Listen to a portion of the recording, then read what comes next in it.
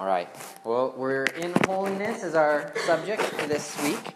How many of you thought about holiness this week because of what we said last week? Like, it just popped in your brain, like, holiness. Oh, yeah, makes sense. Yeah. Okay, good. Yay, one person. So let's start this morning simply by saying, what do you remember from last week? What did we talk about? Nothing! Did someone say nothing? Yes. Good. Honesty. It is a virtue.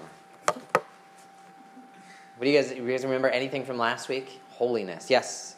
We made a chart about what we think is holy and what is unholy. Yeah. And then we talked about the idea of this. I think it was we compared two verses, and if they're the same, which one does it appeal to us better than the other one? And then some of us made the connection where it's both of them are right. It's just they're coming from different perspectives, and then. Good. Yeah. Yeah, all that. So we talked about what is holiness, what kind of comes to mind, what types of things do holy people do and do holy people not do. We said that's what we kind of made the list on the board for. And then we read those two statements. You guys remember the two statements? God is gracious. God is a gracious God who forgives sinners no matter how many times they sin. And God is a holy God who commands his followers to be holy and to obey his laws. And we talked about which one of those kind of appeals to us more or makes us feel more comfortable, which one of those is true. We said both of them. Which one would you rather share with your friends, and why? So we kind of talked about that last week. And we ended with a quote. I just want to read you the quote. We ended with this question: do we value holiness? And we're gonna dig deeper into that. Do we value it? And we read this: there is a gap between our love for the gospel and our love for godliness. This must change. It's not pietism, legalism, or fundamentalism to take holiness seriously. It's the way of all those who have been called to a holy calling by a holy God. So we said there's a gap. There's a gap in how much we love the gospel and how much we love godliness, which is another way of talking about holiness. Okay? So today we're going to start bridging that gap between the gospel and godliness. And, that's not an easy thing to do on any day, especially on the day of daylight savings. So, how many of us are tired? Yeah. Yes. I wake up about an hour and a half earlier on Sundays than I do most other days. And so daylight savings is brutal. You can't think about what time it really is when you're waking up. It's just not helpful. Just got to go for it. And then when you've got a little girl who has the flu at home who has woken you up about 5 times during the night as well, that is not fun. So we're all a little bit tired. So let's do this. Let's get in the little groups here. We're going to use some discussion to help us stay engaged here. And so we've only got a number. Why don't we just do 3 groups? Why don't you guys jump into 3 groups, split up, and then we'll jump into it. Ready, set, go! Boys, right here. I refuse to repeat myself.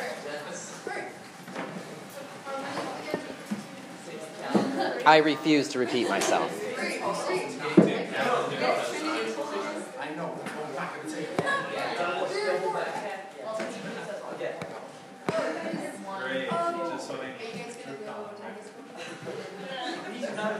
Maggie Worley, turn around, come back in.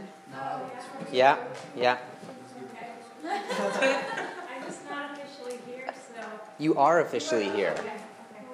Where officially do you think you are right now? Oh, Doug checked you in. She's trapped. See, I caught you. I was going to say something at the beginning, because Angel told me that when we did groups last time, you felt like you should maybe go. No. Who wants Maggie to be in their group and to stay? Okay? Very... Because we're talking about holiness. Yeah. This is not a topic for me. She's already achieved it.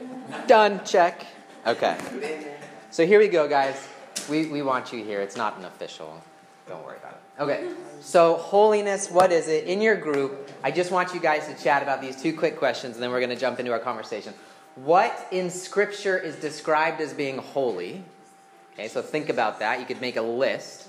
And what does it mean to be holy? All right? So I'm just going to give you 2 minutes, chit-chat for 2 minutes in your groups, and we'll come back to it. All right, so let's bring it together. What do you guys think? What are some things you've got listed as being holy?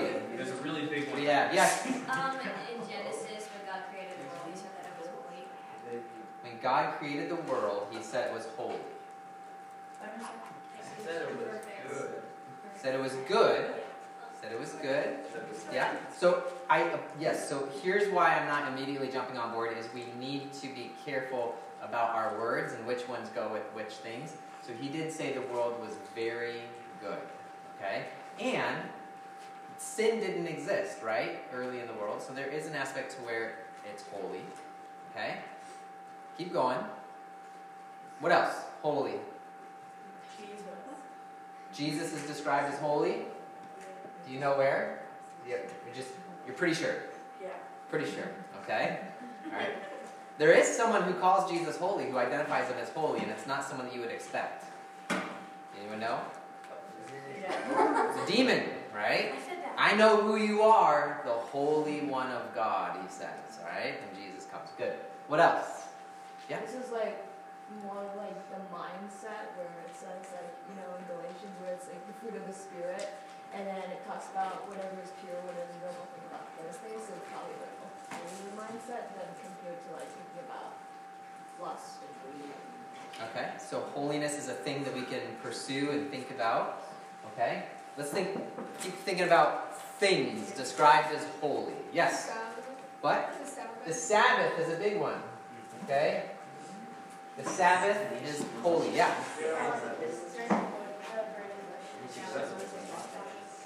Okay, so the ground that Moses was on at the burning bush is holy. Good.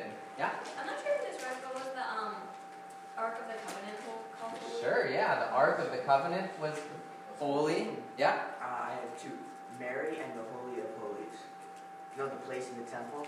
Okay. Yes, so the Holy of Holies for sure. Mary. Pretty sure she's called holy once or twice. She's definitely referred to as Holy Mary in certain traditions. But I would have to check in Scripture to see if it said that she was holy. I'm not immediately confident of that. Yeah, I'm too tired. Okay. Yeah? The Holy Spirit. We have the Holy Spirit. And Okay, what about the temple? oh, yeah. Temple holy? Okay. All the articles of the temple. Yeah. And the tabernacle is the tent version of the temple. And then there's all this stuff that goes in it. There's plates and lampstands and bread and fire and incense and priests. Okay. The curtain. Everything that goes in here is described as being holy. Colin, very enthusiastic. Yes. So the new temple is the church. So if the temple is holy, so is the church. Okay, is the church called holy? So you're doing that based on a logical connection. So we want to know, does Scripture call the church holy? Okay. Yep. Daryl says Peter. They were Colossians doing that. 1:26 talks about like how we would become holy. He is now reconciled in his body of flesh by his death in order to present you holy and blameless and above reproach before him. Okay, so he's presenting you, he's going to present you holy and blameless. Who's you? Kind of assumed it was the leader. Yeah, and who is Paul writing to in Colossians and Romans and every other letter? The Colossian church. Church, right, good, awesome. So that's a great evidence to help Colin out and bail him out. That there is evidence that the church is holy. Let's be honest where that answer came from. And Elise. I'm not sure if this is right, but weren't the Ten Commandments sort of holy? They were God's, like. Yeah, very much so. Yeah, so let's talk about holiness real quick. What do you guys, first of all, if you were to define holiness or holy, what does it mean for something to be holy? There's a difference between holiness and holy. What are we talking about when we say something is holy? You guys learned a definition in your early days or no? Okay. So let me use an example, okay? In the temple, could you just waltz into any room in the temple as if you were walking into one of the rooms in your house? No. Okay, because it's holy. There's something about it, right? Could you go to the temple and take one of the plates that had been consecrated, had blood put on it to consecrate it, and go and, heat up your mac and cheese on it in the microwave and eat your mac and cheese on it. Unless you want the lead in it. It would probably fry the microwave with metal. Yeah, it's true. The microwave would not survive that scenario, right? It's holy in the sense that it's been set apart. You guys heard this definition, right? That something that's holy is something that is set apart for a specific purpose or a specific use. Okay? So the items in the temple are set apart from normal items. The Sabbath is a day that has been set apart to observe worshiping God and stop working. Okay? And yet there's also an element of holy that's talking about purity and sinlessness. Okay? So God is holy both in the fact that he's set apart from us, he's perfectly, and that he's perfectly sinless and pure and good and righteous. Okay? They kind of go together. Jesus was holy in the sense that he's sinless and pure, right? So this is the concept of holy. So let me talk really quick about Scripture and what's described as holy. So God is holy. He is separate from sin. He's devoted to seeking his own honor. He is called throughout Scripture the most holy one. And he's called holy, holy, holy in Isaiah by the heavenly seraphim, okay? Which means to say something was holy, holy, it was very holy. To say it was holy, holy, holy, that's to say it's the holiest. So the room, the holy of holies, that's the very holy room. God is holy, holy, holy. He's the holiest being, okay? And where God dwells is called holy. That's why we have the Holy of Holies in the temple. That's why his heaven is called holy. The things used to worship God are holy. So all the altars and the priests and the tabernacle and the temple and all the vessels are holy. And in the Old Testament, the people are called to be holy. Israel is called to be holy. So let me read you this. It says in Leviticus 19:2, "Speak to all the congregation of the people of Israel and say to them, 'You shall be holy, for I, the Lord your God, am holy.'" Okay? Now, that's a really important one for us to listen to. That defining Israel and who they are is this call for them to be like God in the sense that they are to pursue holiness.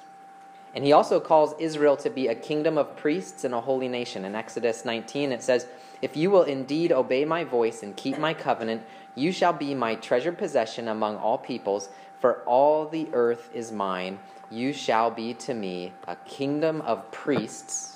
What are priests? They're holy people, right? People who have been set apart to serve God.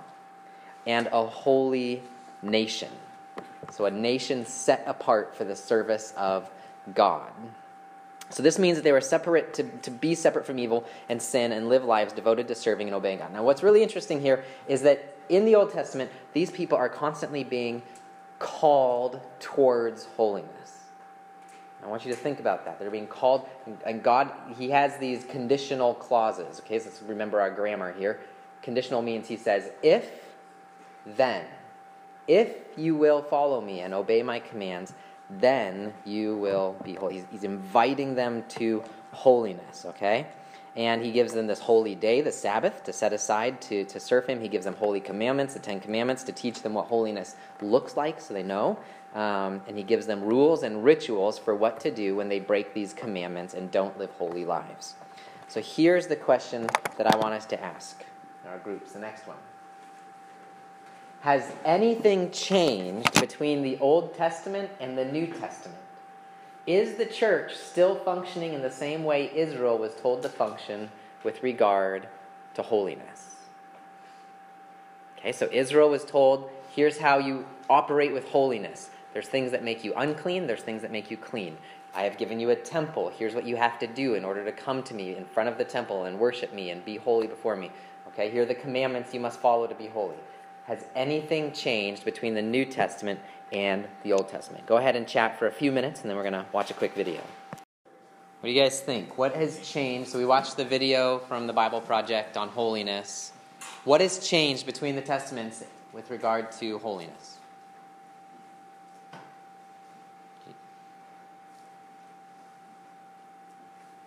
Adam, what do you think?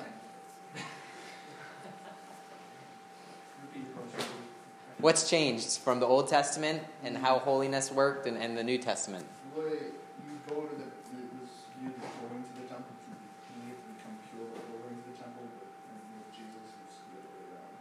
Yeah, so there was, back then, there were all these things that made you impure, right? And when you touched them, you were impure, and you were constantly having to do things to remove that impurity. And now, as Jesus comes, what happens, and this is what's so remarkable about the Gospels. I know that when we read the miracles, they're remarkable in themselves, but when we understand what's happening, it's even more remarkable, which is what's happening is you have someone who's so holy that when he touches a dead person, he doesn't become unclean, the dead person comes to life.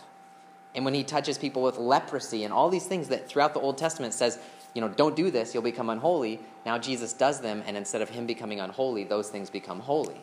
Okay? And so now here comes Jesus, and what he has done for the church is he's touched us to make us holy. So the big difference here is that in the Old Testament, that they were continually being told to be holy and constantly being invited to pursue holiness. And yet the way that we talk to the church is different because it says you are holy. So you, if you are a follower of Christ, are holy. And I want you to let that sink in for a minute. I think that should bring us to tears as we think about the fact that if you were born pre-Christ, you would never know what that really was. And you are assured in the Gospels that you are holy. But then you might say, but I'm not. So how do I understand this? So let's talk about how we understand what it means to be holy as a Christian, okay? Typically, we have these two really big words that we use called justification and sanctification. Justification is this word that we talk about how we are declared righteous. It's like we are before the court, and God is the judge, and we're guilty, and God says, nope, you're righteous. I declare you to be righteous. And then, typically, we say sanctification, which the word sancta is the Latin word for holy, so it's in the word sanctification. It is this process that comes after justification where we grow in becoming more and more holy. Is that basically how you've understood it? Maybe? Yes? Okay. That tends to be how we talk about it. And there's nothing wrong with that, except that there are a few places throughout Scripture where it doesn't just say that we are to be holy, it says that we are holy. Okay, so an example is right here. 1 Corinthians 6:11, he's talking to the Corinthian church, and he's saying you shouldn't do all these things, and then he goes on to say, and I know you won't, because you were washed, you were sanctified, you were justified in the name of the Lord Jesus Christ and by the Spirit of God. So he's saying very clearly, you were sanctified in the past. You were made holy in the past. So it's not just this thing that we do after we become a Christian. Sometimes we think of justification as if justification is like, that's what happens when I get saved. And then, I have to do the whole sanctification thing. And that's why a lot of times you'll hear people talk about justification a lot. Like, this is really important. We have to understand. You've been justified. You've been declared righteous, all this. And sanctification kind of gets forgotten in the process a little bit. But Paul says here, no. You were sanctified. You were sanctified. But then, later on, he says something like this. Romans, this is another book here. For just as you once presented your members as slaves to impurity and lawlessness, leading to more lawlessness, so now present your members as slaves to righteousness, leading to sanctification. So he's talking to the church and he's saying, you once lived this way, now live in a different way, leading to sanctification, becoming more and more holy. So we see that he uses both of them. You were sanctified, and you need to be sanctified. So how do we understand this? So this is a helpful chart that explains how we are supposed to think of ourselves as sanctified and holy. Okay, and it's this. You lived your life down here before you came to Christ. You lived an unholy life. Okay? Just as you presented your members as slaves to impurity. That's down here. You are a slave to impurity. Okay, now some of us have grown up in the Christian home, and we don't identify with this that much, but there are those, if you came to Christ later on, you would be able to very clearly say, oh yeah, I know exactly what that's talking about. Like, I remember I would, look down the list of movies that had the worst content so that I could go see them. Or I wanted the thing that was going to, hurt me and harm me the most. I was pursuing impurity. It wasn't like I was just kind of stumbling around. I really wanted it. But Scripture says, when you come to Christ, this happens. Your life is now in the category of holy. That you were washed. You were sanctified. You were made pure. And in the video, we're talking about how they are trying to constantly get rid of the impurity that comes from touching this and that and doing this and that. And Scripture is saying, when you come to Christ, you are made holy. You are made pure. And then life looks like this. Kind of like the Dow. All right? And so Paul says, pursue, present your members as slaves to righteousness, leading to sanctification. So this is how Paul can say, you need to be pursuing holiness. You are holy, but you know very well that you're not that holy, and you need to pursue it. And notice how this isn't just like, notice I didn't draw just a gradual line, because we all know it doesn't work that way, right? Right? We gradually go up, and there are some days where we kind of go down a little bit, and then there are some days we go up and we go down. The Christian life, though, should always be an upward trajectory, that we're growing and growing in holiness. And here's the really sweet news, that when we die, guess what happens? We jump up here, where we are perfectly holy, where all sin is washed from us and we don't sin anymore. We live a perfectly holy life from then on out. Okay, so this is a representation of it, but maybe it would be better to have a little bit of a illustration, okay? So think of this illustration. There is a difference between becoming a U.S. citizen and becoming a teacher. Okay? When you become a U.S. citizen, you are stamped, you're approved, you are given your citizenship, and they say, go live your life and be a citizen, okay? You don't have to keep coming back and getting, things put in your passport and keep doing this and that to stay a citizen. You just are one. And in that sense, you are holy. But for a teacher, sorry, I shouldn't have said that. That's confusing. That's talking more about like justification. That's how we understand justification. You've been stamped, you've been justified. But for a teacher, what happens? You go to school, you get your certification, and they stamp you. You're certified. You are a teacher. Do you just get to go and do whatever the heck you want with the rest of your life? Yeah, sure. No, because then you might not be a teacher, really. Okay, so you need to go and teach. Be in a classroom, teach. You need to keep up your accreditation, right? There's different things you have to keep doing to stay a teacher. Okay, you have to stay on top of the practices in your field and keep teaching to be a teacher, okay? So that's more like what sanctification is like. You've been stamped and approved. You are holy, but you have to keep growing in it. You are to grow in holiness. And the way that kind of the grammarians would talk about it is it's something that happened in the past that has ongoing effect in your life. Does that make sense? Okay, so holiness is something that happened in your past. You were made holy, but it has an ongoing effect throughout your life. So here's the question, the million-dollar question for us. Why does it matter? Well, let's go quickly. Why does it matter? Do you guys remember that image in the video of the son and the unholy guy like trying to get close and it's like blowing him away? It matters because God created us to be in a relationship with him, and God is holy. And he created us to be in relationship, and we can't be in that relationship unless we become holy. So we need to be holy to be in relationship with God. And so another way of saying that is this. Holiness is an essential part of being saved. So if you talk about being saved, you can't just say, well, I've been justified. You also have to be sanctified in order to be saved. And here's why. When Adam and Eve sinned, two things happened. On the one hand, they were declared guilty and condemned before a holy judge. On the other hand, their nature was corrupted. They became slaves to sin. So it could have been that they sinned once, and God said, you're guilty, and then they went and they lived a perfect life for the rest of their life. But that's not what happened, right? They sinned once, God said, you're guilty, and because of that one sin, they became slaves to sin, and they kept sinning and sinning and sinning. So salvation needs to save us from both of those effects.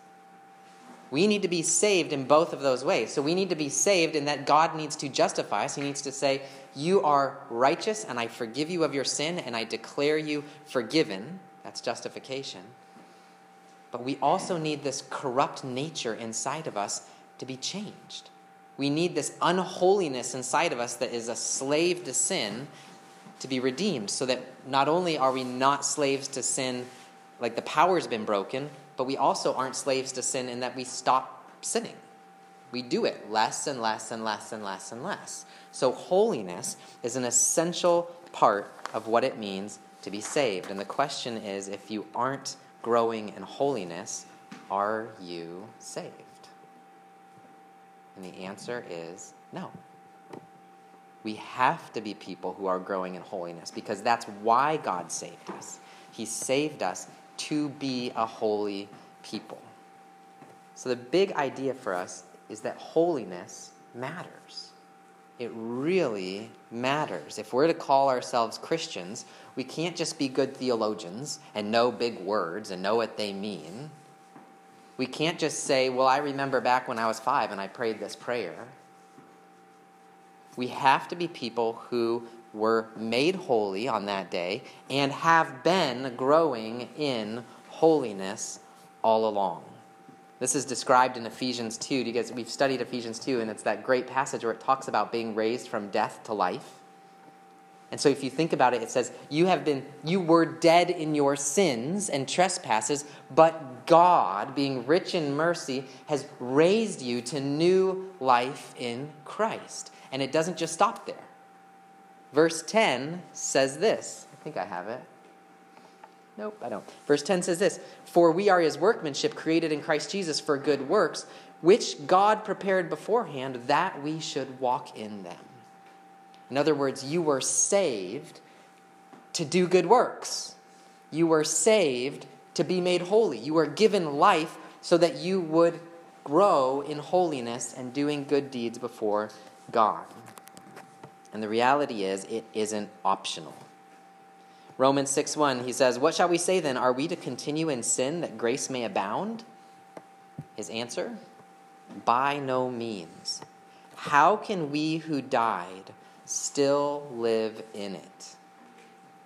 How can we who died to sin still live in it? So think about this. If you are dead and supposedly you were brought to life, and the mark of being brought to life is that you are growing in holiness, if you aren't growing in holiness, were you brought to life? That's the question. And Paul says, no. He goes on to say, if we have been united with him in a death like his, we shall certainly be united with him in a resurrection like his. And this is a resurrection to a new life, a way of living in holiness.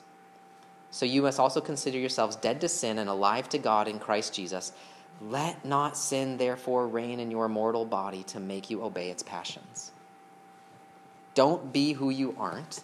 Be who you are. You are alive in Christ, so you should be growing in holiness.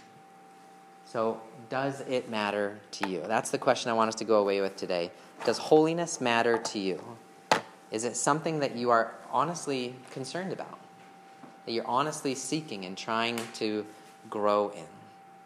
And I could think that that question could lead to two responses. One is, it could lead you to despair. And you could say, how am I ever going to do that? How am I ever going to be holy? I mean, I know myself. It's not looking good. I would remind you that if you are in Christ, you have been washed, you have been sanctified, you have been made holy. And for some of us, it could lead to some form of spiritual pride. Oh yes, it matters to me. Far more than all the other losers in the youth group. I am definitely pursuing holiness, and I am probably the best at it in the room. Well, remember, you are being sanctified. It is a work in progress. Though God has made you holy, you are to grow in holiness. So does that help kind of give us a framework for holiness and how we're supposed to understand it? I hope it does. It's kind of more on the theological side of things, I know. But it's important for us to understand these things so that we can go on in the next couple of weeks and we're going to talk about how do I really grow in it then? How do I grow in this holiness? We're going to talk about what is supposed to motivate me. I really don't feel motivated. You say, does it matter to you? The answer is not really. And how do I change that? And then there's one more, but I can't remember off the top of my head, okay? So we're going to go in that direction. Why don't you guys take, is that clock right? A little bit fast. Take 1 minute and just one takeaway from this morning. Go around the circle. What's one takeaway from this morning that you can take with you as you walk out the room?